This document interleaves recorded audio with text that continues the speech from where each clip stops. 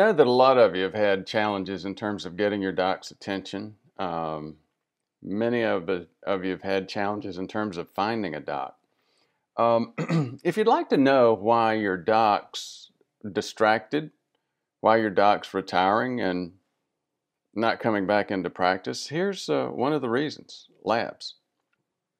Another reason is pharmacy.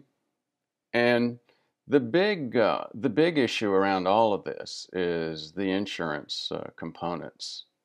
Now, this is going to sound like a rant, and I'm sure part of it will maybe evolve into a rant. But again, there's purpose here. As a patient, you're very dependent upon getting access to your doc's undivided attention regarding your health, not regarding compensation for providing your care or logistics. So let me just give you what, and in fact, as I've mentioned, I've retired 3 times now. The second retirement had to do with exactly this. The mostly labs, and the lab nightmare that I will share with you in this video. Pharmacy is, again, a significant problem. And again, these are the kind of things that are keeping you from getting access to your doc's undivided attention. So yesterday, I've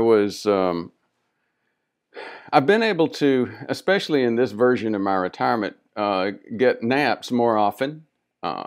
Why naps? Why would I focus on that? Read the book, Why We Sleep. Naps are actually very, very healthy from a prevention perspective, both in terms of in performance, happiness, health, heart attack, stroke, and especially dementia prevention. So the first time I laid down to take a nap yesterday, I got a call from a friend who's also a patient. And despite being a healthcare entrepreneur and having started healthcare managed care companies, he let the pharmacy do a number on him. And again, because he's a friend and a business associate, he had my number. So he texted me, and we went back and forth on that. But that's, again, I'll cover that in a different video. This video is about labs. So I got up, I got some things fixed. I saw another patient. Then I tried to take a nap again. Sure enough, 3 minutes into laying down, I got the call back from this patient, who was one of my old concierge patients. So he had my number, and he and I had traded text messages. I knew he was going to be calling at some time. I just didn't know it was going to be while I was trying to take my nap. Now, why am I showing this Cleveland Heart requisition? So here's the thing. This patient was on routine follow-up. He's been seen with us for a couple of years, and he's had labs before. He said, look, I need help. He sent Janice an email saying, I need help. They won't do my labs. These were labs that we've had multiple times for him. The first time, he's had challenges with them. He ended up getting a set of instructions regarding what to draw and how to draw it, and one of his local hospital labs drew it. They did it as a draw site. And these are the kind of instructions that hospital lab required. So the first time, this is maybe a year and a half ago, he tried going to Quest Lab. Quest wouldn't do it. He tried going to another local lab. They wouldn't do it. And again, the hospital lab did it as a draw site. So he's been down this road, and he knows there are challenges here. He's also a dentist, so he also knows that there are problems in terms of getting and coordinating labs. One of the major problems, by the way, is this, and I learned this very early into my career as a physician. Labs were like pharmacies.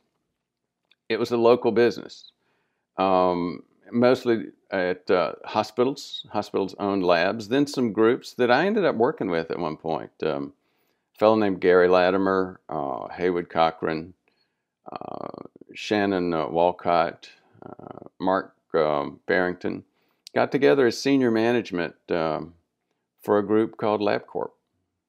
LabCorp did what's called a roll-up. They went to all these hospitals all the way across the country, buying the lab from the hospital. So they set up the first big national lab. And again, Haywood, Shannon, Mark, Gary, and I were all part of the C-suite for what was originally Meridian, which is now Premise Healthcare. Now, Quest Labs did the same thing. And guess what? Walgreens did the same thing with roll-ups for pharmacy. CVS did the same thing with roll-ups for pharmacy. And when you understand that, you understand a little bit more about the problems that my patient had this week trying to get labs. Again, he's been down that path, but he goes in and he has the information that he's used a couple of times successfully in the past, but that lab tech never heard of any of this. She didn't know what to do, and her perspective was, no, if I don't get a requisition from a Quest requisition, I can't do it. Now, let me go back and explain something about why that was really interesting. Before I do, though, I'll just make the comment about, so it gets to a quote that you heard from Tommy Frist, who is running hospitals. He started Columbia HCA, or HCA, which again was bought out and became Columbia HCA. What they said was, even though you may have a national healthcare company, healthcare is a local business. So you go back and think about the pharmacy world, the lab world. Again, you may have Quest and LabCorp on the lab world who say they're national companies, but they're not national. They are local businesses with a national counterpart. And it's up to luck to who you get that day, whether they're aware of any of the national activities that are going on. So back to that explanation. This patient went first to the Quest lab.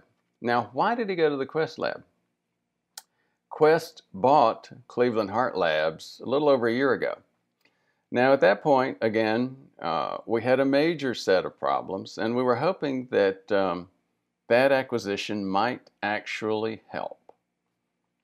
Cleveland Heart Lab was the only labs that did inflammatory testing, myeloperoxidase, plaque 2, HSCRP. Most of them did HSCRP, and most of them did microalbumin creatinine ratio. But again, the cardio panel, inflammatory panel, that was really Cleveland Heart Lab.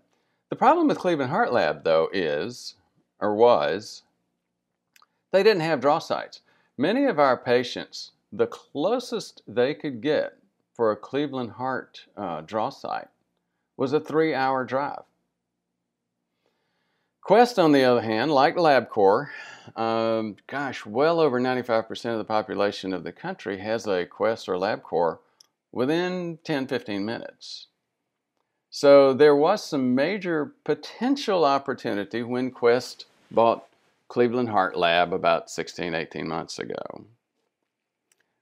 And, of course the promise was, oh yes, it'll be less expensive because we'll standardize their processes, we'll offer all of these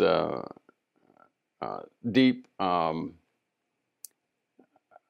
technical labs that Cleveland Heart Lab will offer, the cardio-inflammatory panel, etc. And we'll use our same focus on price and efficiency. Well, actually, everybody was dreading that. But what happened was, in the beginning, it really worked. But I've started hearing over the past 3 or 4 months, problem here, problem there, costs going way, way up for patients to get these labs. And again, this patient that called yesterday went first to Quest, and the local Quest person said, I can't do a Cleveland Heart Lab, that's not us. The patient said, yes, they are. Quest acquired Cleveland Heart 16 months ago. She said, well, it's got to be on a Quest lab rack. Well, the Quest lab requisition did not have these labs on it. It still had to be on a CHL lab rec. If this is burning your ears up, just think about it. Think, did we go to medical? Did your doctor go to medical school to deal with this?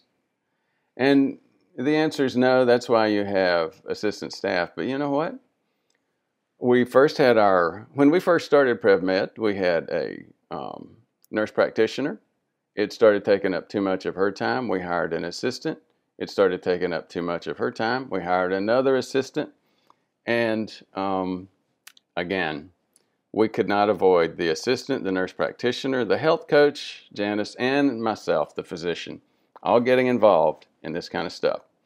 So the next time you get frustrated with your doctor for not understanding inflammation testing, for looking at cholesterol instead of understanding inflammation, for not understanding reverse T3, for not understanding the whole inflammatory process, for not understanding Hashimoto's thyroiditis. Think back on this, and then you'll begin to understand why your doc's not as up to date on medicine as maybe he or she should be. And the next time you find out, oh, your doc's retiring, or you can't find a doc, again, this is one thing to think about. Unfortunately, the practice of medicine is not so much practicing medicine. A successful practice of medicine requires the ability to overcome these kind of lab challenges, similar pharmacy challenges, which I'll cover in another video, and overall, as I mentioned, the insurance implications involving all of these.